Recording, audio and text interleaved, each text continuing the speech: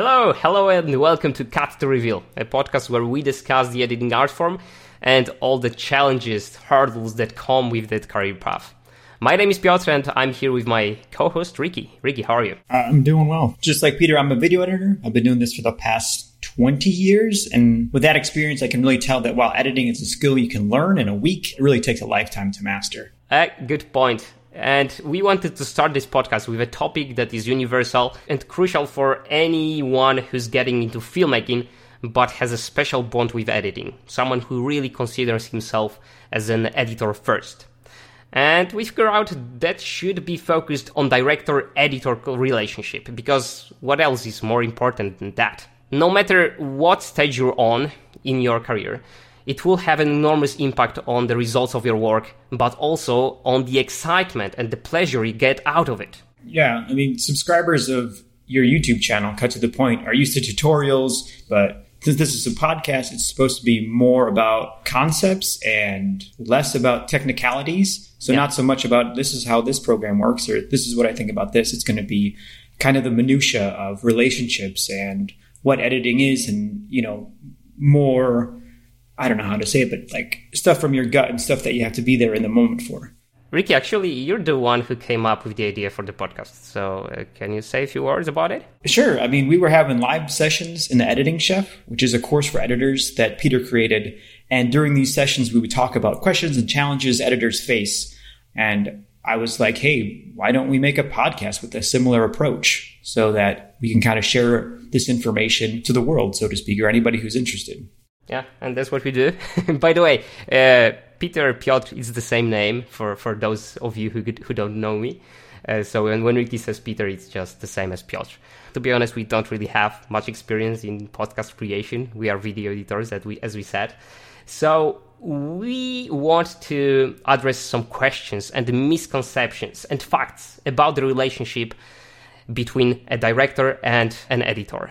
And to share a few stories from our personal experience. And we hope that structure will work, but, you'll be the one to judge. So if you have any feedback regarding how we did this first episode, share it with us. Like, we are available on Twitter, wherever, actually. So send us an email to contact@cuttothepoint.com.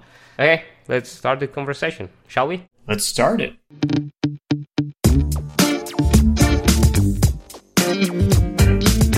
So, Ricky, I will start with the first misconception that I think many people who are not really editors have. Like even people who work on set, like cinematographers.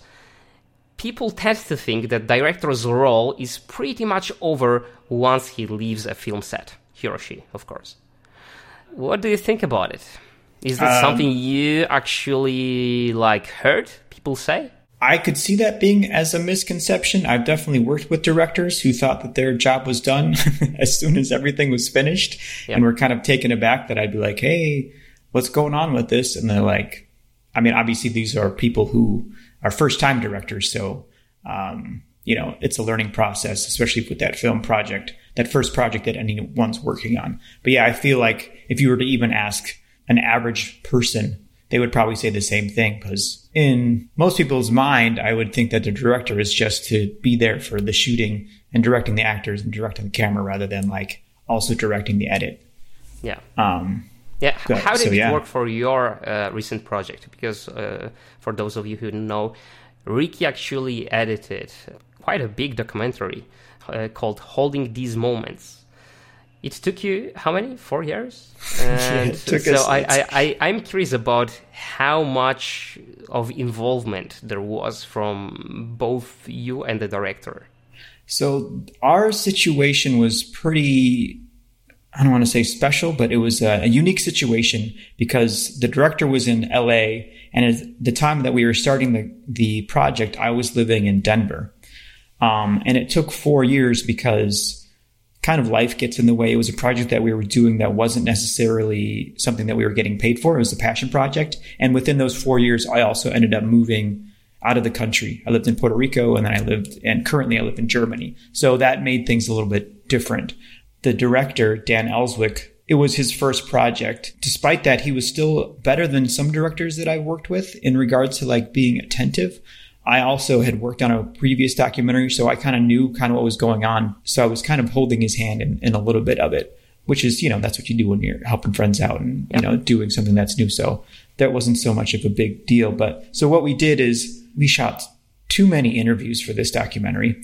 And so he ended up actually transcribing it, which is something that directors don't usually do. So he kind of went above and beyond what he would have done. Yeah.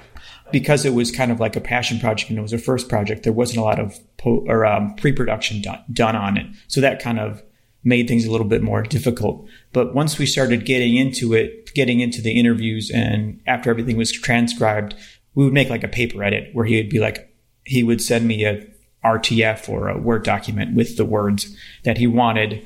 And then I would put them together as like a director's selects reel, like, okay, this is what it looks like when it's all put together. And then I would just basically cut it down. So that was kind of most of what it was. Once everything was kind of built out, then I would send him the cut. He would send me notes and we would just go from there. I think maybe within that 4 years, I think there was only a handful of times where he actually like sat with me.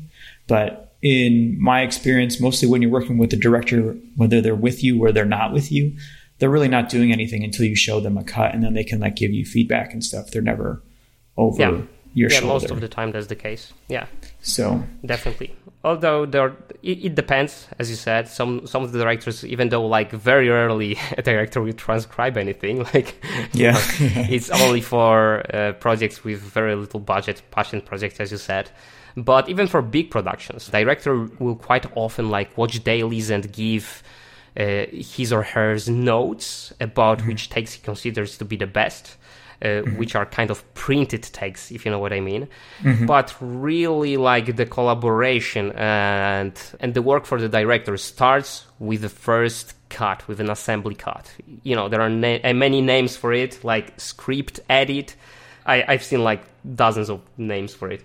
But with that first shaped story edit, this is where the true collaboration begins. And we'll talk about it a little bit more in a moment. But I do want to share my perspective on it. Tell us. I don't have much narrative experience, but 2 short films I edited this year. For both of them, I actually collaborated with the director a lot. And from my perspective and my point of view that I had when I worked in the post-production house a few years ago, which was mostly about commercial projects. Very often people thought, and I could see it on the set, and I could see it in the editing room as well, that director is not involved anymore. And also that the editor, and this is the second misconception we will like address in a moment, that the editor just follows the script, just follows what has been set up for them earlier. Many people see it this way. And I think it's so far from the reality.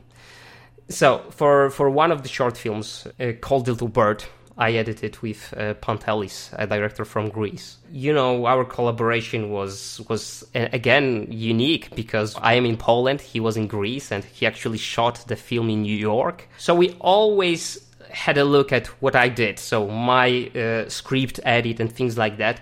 And then this conversation started. So we had the conversations about scenes, about shots we choose at any given time, and later on about the whole script structure. And we actually ended up restructuring the film a little bit compared to what was written in the script. We deleted a few scenes.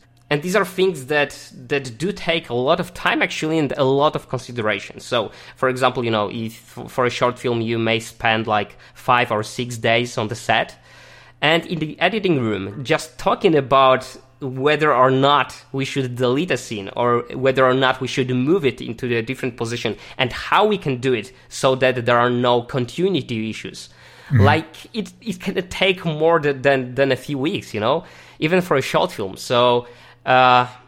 that's what I mean about this preconception that people have.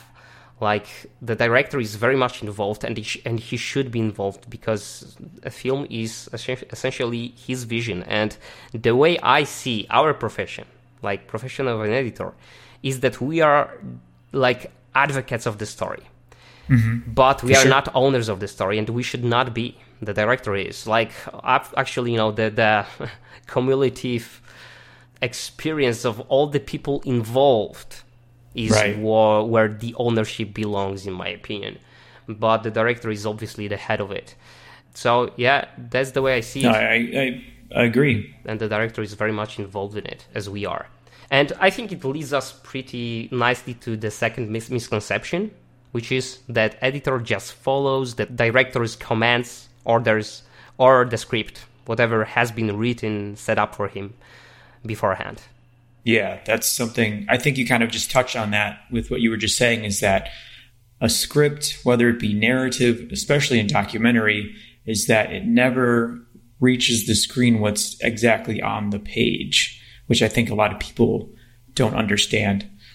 Because of, like you said, there's this collaborative and cumulative effort between, at the very end, the director and the editor. What looks good on paper doesn't always look good on screen. And so, like you said, you cut stuff out.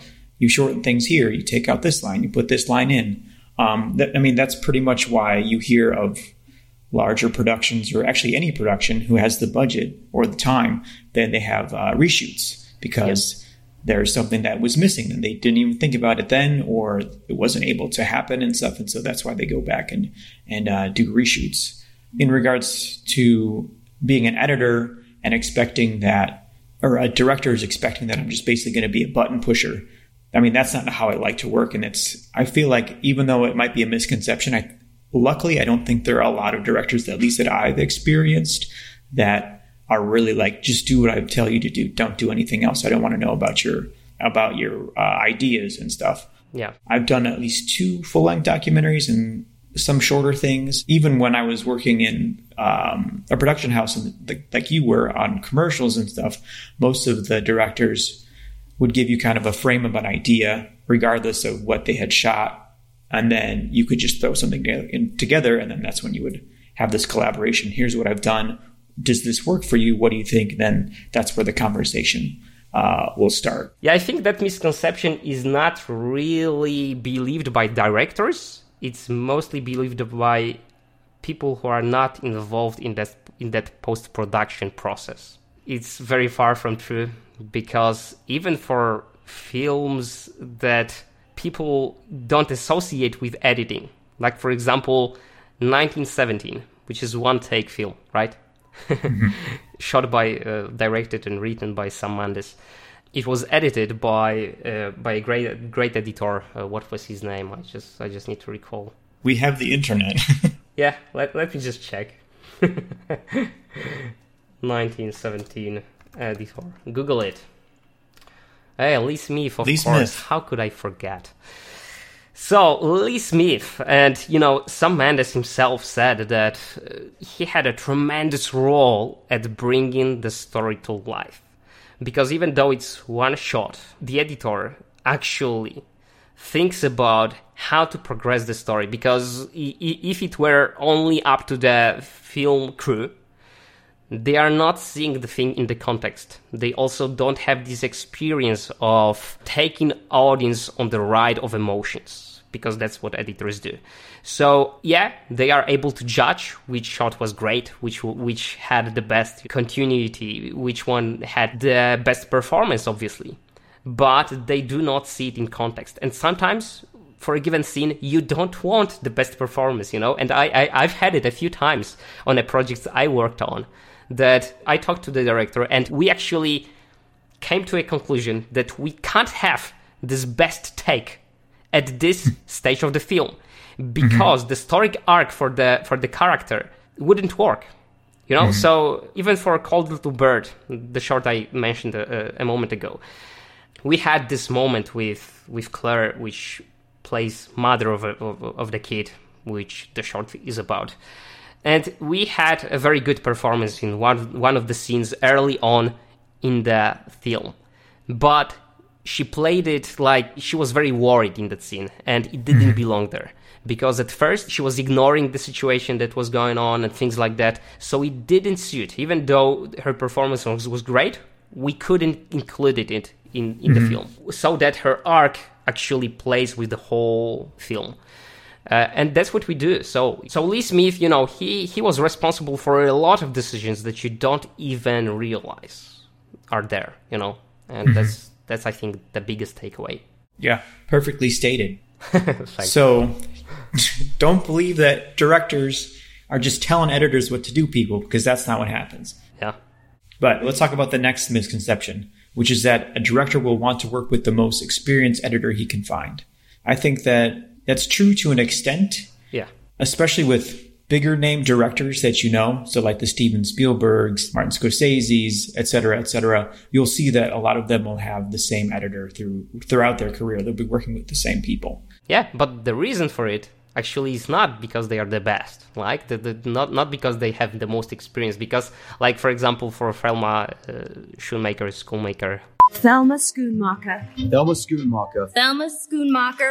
So, for example, with her, if I recall correctly, she wasn't really that experienced when she first started to work with Scorsese, but nor was Scorsese. He just started early and he kept working and he kept getting better, and that's what I think many people forget. So for first-time directors, very often they do want to get the best editor they can afford, the most experienced one. But I think that's not the best approach they actually should have. Because at the end of the day, it's not about how experienced someone is if you have to battle his own ego. Yeah? Mm-hmm. Yeah. For example. Secondly, you need to like to spend time together. If you don't, you will suffer, and the film will suffer because of it. Like, there is no other way. So, yeah, only to a certain extent. I think that a director who knows why the editor does what he do and what does he do best, he will actually look for someone he likes to work with, he enjoys his companion, and he knows that he will never be afraid of bringing any idea to the table, and that the editor will be honest with him. So when he agrees with director's vision, he will say it, and he will say what may be wrong about the idea, but he will try it anyway. But if he strongly disagrees with something, he will state it, but not from the ego point of view. He will state it from the point of view of how do we actually resolve the problem, because I can spot there is a problem here. He will explain the problem. He will try to show a few possible scenarios about how the problem can be overcome. And that's the way he will communicate with the director. There will be no fear. There will be just, how can we make this work best? Because it's not your vision. It's not my vision. The story is there, and we need to serve the story. So that's what I think the director most often looks for in that relationship between him and the editor. And obviously, the experience of the editor is important, but only to the extent that the director feels safe that the editor will not destroy his work. But it doesn't have to be the person who edited 10 feature films. But the way he communicates and other things that I just stated are on spot, I think he will be willing to take the risk, more than willing. For sure. It's synergy, not a battle. And a synergy is basically working together. Obviously, the director is emotionally wrapped up into this idea, into this project, because it is his baby, so to speak, or his or her baby. And the editor is there to help them, and they are invested in it just as much as the director. Yeah. At the same time, the editor has he's not as emotionally invested in it as the director is. And so in a way, he can see the solutions and the hazards and the problems with a much clearer view than the director can. And I think that goes back to what you were saying about how, even though maybe you got the best take, the actress was great. They did exactly what they needed to do. They hit their marks. It was awesome. But within the story, if it doesn't work, then, it doesn't work, regardless of how the director feels about that take being the best that it was. So I think that's how successful editing and directing relationships need to work, or that's how they work. Yeah, synergy is the best way to describe it. You're right. I don't know if you played Diablo. Have you played Diablo? I haven't, but I know what you're talking about. Yeah. So in Diablo, like in Diablo 2, you actually have synergies. So, you have one skill, and you can, the way you make the skill very good is actually by investing in other skills. And I think, it actually relates to life as well. So, for example, for any editor, I think that writing is one of the most powerful synergies you can get, actually, Especially if you're a documentary editor. You need to know how to write, and also reading a lot of stuff. It also helps, like just dealing with stories, whatever they are, whatever medium they are. These are all synergies, and the way the relationship works and the way the best films are edited is with the use of synergy. I've talked to Jim Cummings in March this year, and he's quite a unique filmmaker because he does a lot for his films. So for the beta test, which he's releasing this year, he played a lot of roles in it. And one of them is editor, so he edited the whole thing. But he said to me that he was always open to idea of anyone who was crossing the room, who just saw what he was doing, who just stood behind his shoulder and just had some sort of feedback.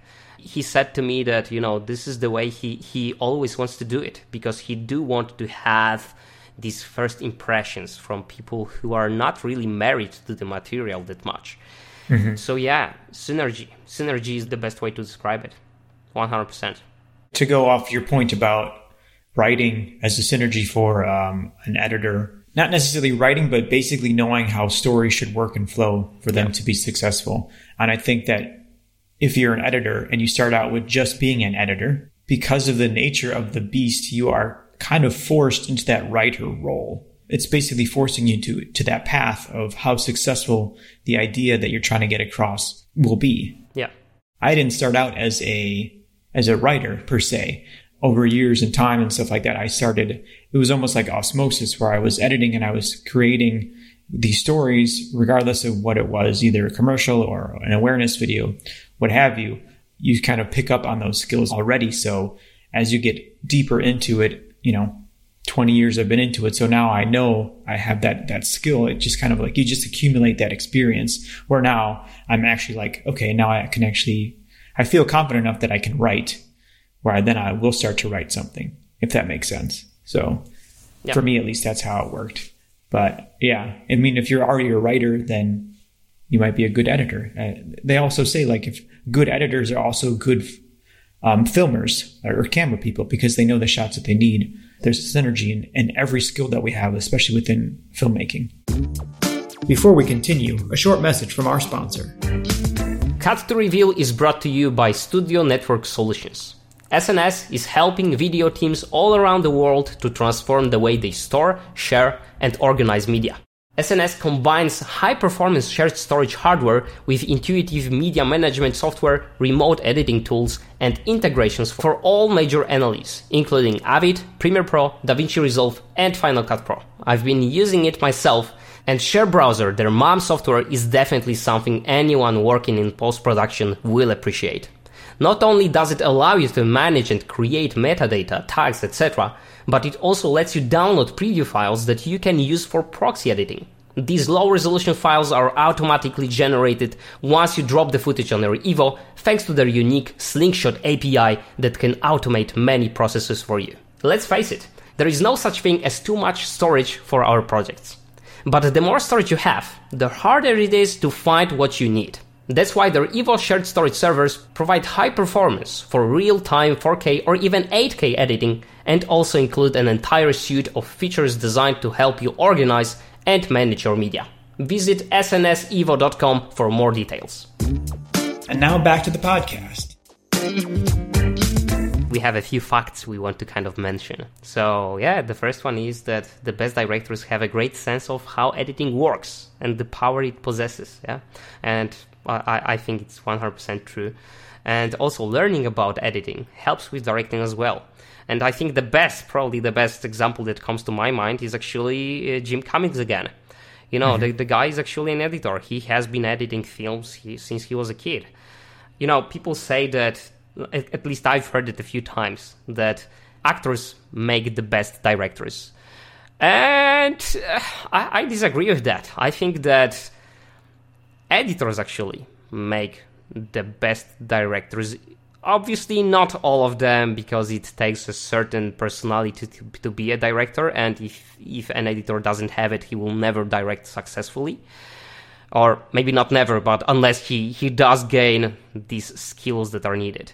But just the skill of acting and performing is not enough. I think the sense of shaping the story and how the narrative needs to work, and the emotions and how they change throughout the film. This is the crucial thing. So Jim Cummings, again, he's an actor, he's an editor, but I think that the most beneficial skill for him as the director is actually editing, not acting.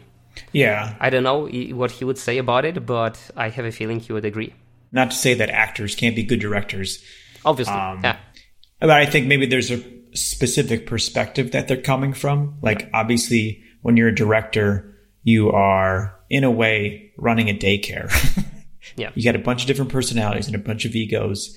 And what better to know those type of egos than an actor himself or herself? Yeah. So definitely from that perspective. But yeah, it can get kind of weird in just assuming because they're an actor and they're on sets all the time that they automatically would be a good director. Because of that experience, when we know that films aren't just the film shoot. There's more to it. There's the story afterwards and all the post-production. No, I mean, I do agree. Like, you know, a lot of good actors actually would make good directors as well because of that alone. Yeah, because of the reasons you said alone. Yeah. The other thing I wanted to mention was that kind of like how you said Jim Cummings. Jim Cummings, yeah. He's a director, he's an actor, he's an editor. He does a lot of his own things. And I think because he is basically coming from a place as an independent filmmaker, like I think there's a lot of great filmmakers that had to do that. I'm thinking of George Romero, who did Night of the Living Dead. He was a director. He edited most of his own films. Eventually he didn't, but he also shot a lot of his own films. Kevin Smith, you know, Clerks and Mallrats and whatever. He pretty much every film that he does, but he's the director, he edits it and stuff like that. So a lot of these directors, well-known directors, whether you like their work or not, a lot of them are doing all of their own stuff.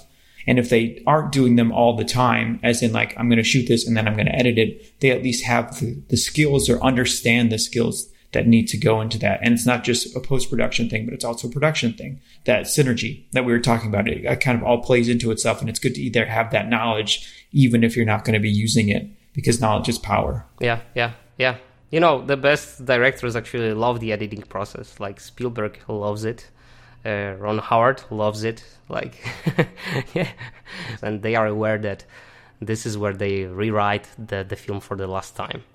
Yeah, the editing is powerful, it's beautiful, and I think they appreciate it.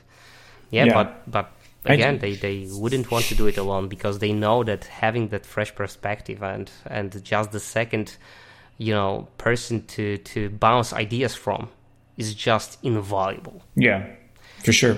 Shall we cut to the second fact? Yeah, tell us, what's the second fact? I mean, probably there are more, but there are a few that we want to address, yeah? So the next one on the list is that the biggest challenge in narrative editing is a fresh perspective. And that's why a trusted collaborator is such a great asset to have. I'm dealing with it right now, you know. I'm editing a short film, we're almost done, for Darius Breed, D for Darius, for those of you who know him from YouTube. He's an amazing director, but we have been struggling with having a fresh perspective because the way we edited the whole thing is quite unique. We haven't followed the script like at all because due to COVID, Darius wasn't really able to record all of the scenes he intended to record. Yeah. And once we picked it up from the floor last year, we decided we're gonna find the story in the footage we already have. Oh, interesting. Yeah. And we kind of edited the whole thing like a documentary in a way, where we, you know, watched the footage and tried to restructure everything so that it works. And now that we did it a few times, we have had like a few versions of it. It's so hard to have a fresh perspective on it, to see it from the point of view from the audience member who sees it for the first time. Yeah. So yeah, I think that's the biggest challenge for the narrative editing. What do you think about it, Ricky? I think that any editing, especially when you are that close to a project, it's very hard to separate yourself from it because you've been sitting so close to it for the entire time. Yeah. Especially for you with you're trying to make the same dish but with less ingredients. It's good to basically bring in other people, having a producer come in or somebody who hasn't been sitting in the editing room as much as the other people are, with maybe a caveat of like, this is the kind of the idea we're going for, or maybe not even a caveat, being like, this is what we've got. Does this work or does this make sense? I know that we sent out the documentary Holding These Moments to a lot of people to be like, what do you think of this? Does this work? Yeah. And not necessarily people that are in the quote unquote industry or other editors and directors that we know, but also people who aren't, who are just kind of like the average person. We're Holding These Moments. It was basically a punk rock band. So like we were showing it to people who weren't necessarily into punk rock, and just so they could see, okay, does this story work? Is it accessible? And hoping that they can either give us notes or not. And I definitely agree that a fresh perspective, the deeper you get into a project, it gets a lot harder. You're absolutely right. Like, it doesn't have to be a narrative project. Like, we should actually rephrase it, yeah? So, the biggest challenge in editing is having a fresh perspective. Yeah, period. Should we get on to the next? Let's go to the next one. Yeah. So, the third fact, because we're dealing in threes here, is communication and trust are paramount to the relationship between the most successful director-editor teams. Yeah. I think that we've kind of been talking about that this entire time. Yeah, in a way. You know, it's about if you and the director get along, or the director and the editors get along. That's how movies in general are made, not just between the director and the editor, but yeah, obviously you still need to be good, right? You still have to be able to pull it off. But the actual skills of editing is not like the crucial element. There's a quote from George Romero, who I mentioned earlier, where he was asked, like, would you rather work with somebody who doesn't have the chops yet, isn't as skilled, but you would enjoy working with, or would you rather work with somebody who has the skills, but is just basically a dick, an asshole? And he was like, and he basically said, I would go with the guy who doesn't have the chops yet. Yeah. It would be more that he was somebody that you would want to collaborate with, that will have ideas, that will have your back. They would know that the story that you're trying to tell, like, they're in it with you to see it through successfully. Yeah, I think, this fact is important to bring it up because sometimes people forget it, and also they focus on wrong things. The reason why, in a way, I thought it would be good to have this podcast medium here is because tutorials on YouTube won't take you far. Basically just technicalities and knowing how to run your NLE is not enough. It takes you through the beginning stage, and it is important. You have to know these things, of course. But the things you need to focus on at some point is how you actually communicate, what perspective you take when you're dealing with certain problems. How do you solve problems for directors, and how do you shape the story and things like that. So I think that very often people spend 80-90% of their time when they are thinking about honing their skills on technical side of things, on the camera they use, the computer they have, the knowledge of their NLE, and maybe another 10% of storytelling factor. And a lot of people don't spend time at all honing their communication skills, and I think that's the reason why I thought it would be great to bring this fact up and to actually state it. Because I think you do have to think about it consciously when you are trying to become a better editor. That this is one of the skills, and it's not that you are born with it. You can actually hone it, you can actually learn it, you can actually improve in it. So yeah, I think that's what I wanted the takeaway to be. Yeah, I think it's often taken for granted that you would need those kind of skills in communication, specifically because editors usually are like sitting in a room by themselves. It's never usually like a group experience when you're editing something. It's always one person. And when you see stuff about like learning skills, it's more about the skills of, like you said, technicalities programs and whatever, and less about communication and being personable with people and like learning to talk to people, which is, it's something that happens over time.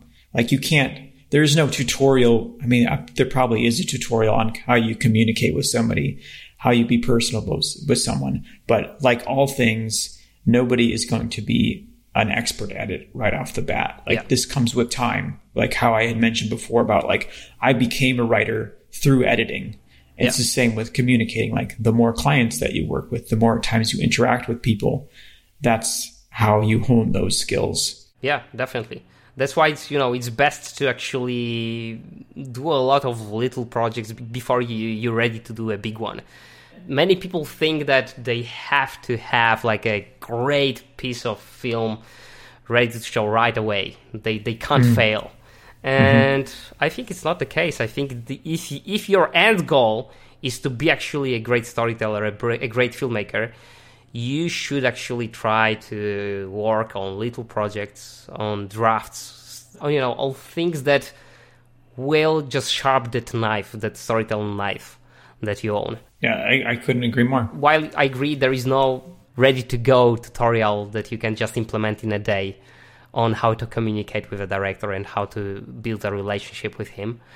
At a certain point, I have to stress once again that it is a skill you can learn. But again, just as you said, learn by doing. Yeah, learn by doing it. Yeah. And I think the best way to summarize all that we talked about is actually to try to answer a question. What does a director want from an editor and vice versa? So what do you think? What does a director want from an editor and what does the editor want from a director? Is this something we're answering or we're having people tell us what they want? I think we should try to answer. Yeah. Okay. So for me personally, it's all about communication. For my own part, I always am the one asking all the questions because I want to make sure that I'm on the same page with the people that I'm working with, regardless of if they're a director or not. So I want a director who isn't all ego, welcomes my input and output, someone who communicates and who knows that I'm on their side. And as cheesy as this sounds, is a nice person. I mean, I think that you attract more flies with honey than vinegar, if you've ever heard that saying. Being personable really goes a long way. Yeah. So I think the director wants from editor, I think he wants an advocate, someone who will do anything to protect the story. Not someone who just wants to, collect the payment. Not someone who is really great at software, but also not someone who is really great at telling stories, but is a douchebag. Yeah. Yeah. So I think he wants a friend. I think he wants an advocate. I think he wants a critical thinker, not a yes man, but not someone who would argue about something he disagrees with. Just someone who will do anything to protect the story. So I think that someone who will treat the story and the film as his own baby, just as the director does, but not in a sense where it's my baby, I will protect it no matter what. But in a sense of a marriage, a good marriage, where it's our baby. And we need to do whatever it takes so that it grows up to become a great human being. Right. So that's, I think, an analogy I would use. So, in a way, a director is looking for, a spouse. Yeah. Yeah. Just someone he's ready to marry, I think that's true, in a way. Yeah. Yeah. And vice versa. As an editor myself, I want a director who will be open to ideas and will listen to what I have to say and will trust in my intuition, in my knowledge of how stories are being shaped. But someone who also will think about these ideas critically, so will not agree to them right away. He will challenge me. Even if he likes what I did, he will still try to challenge me and, give me this perspective of, okay, I love what you did, but how about we try a different approach just to see how it works? Maybe there is something in that idea. So, for example, again, coming back to Darius Breed, 2 weeks ago, I discussed a cut we had with him, and he said, okay, I think we have a good working cut here, but how about we try to intercut a few scenes? And, just this idea. So I think he liked what he saw in a way. Maybe he wasn't 100% happy about it, but he knew we are getting there. But he just had this idea. How about we go and we'll try to intercut a few scenes and we'll see how this new version will work. And that's what we're doing right now. And I think I value that in a director, I want someone who will challenge me, even if he likes what's already there. That's what I have to say. And I like it. Good. Well put. Good. Well put. Are we ready to close the session? I think today? so. I think we've said everything that there could be said about the editor versus director. And it's about synergy, and it's not a battle. That's the poster, I think. We could just hang on our walls. So, synergy, not a battle. Maybe I'll design a t-shirt like that. I think that's good. Yeah, that's a good plug, actually, because we, if you go to cuttothepoint.com/merch,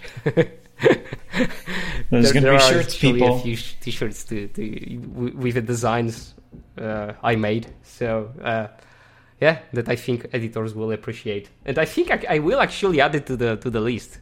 Director versus editor. Synergy, not a battle. Yeah, that's good.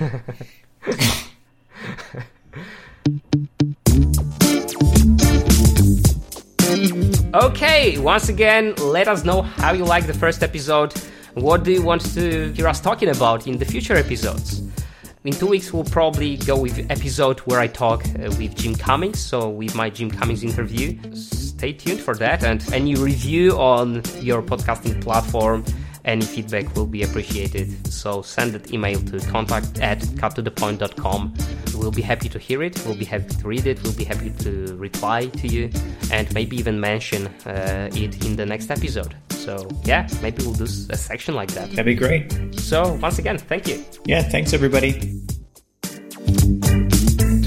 Cut to Reveal is a sub-brand of Cut to the Point. To learn more about what we do, including some premium resources for editors, visit cuttothepoint.com or just find the Cut to the Point channel on YouTube.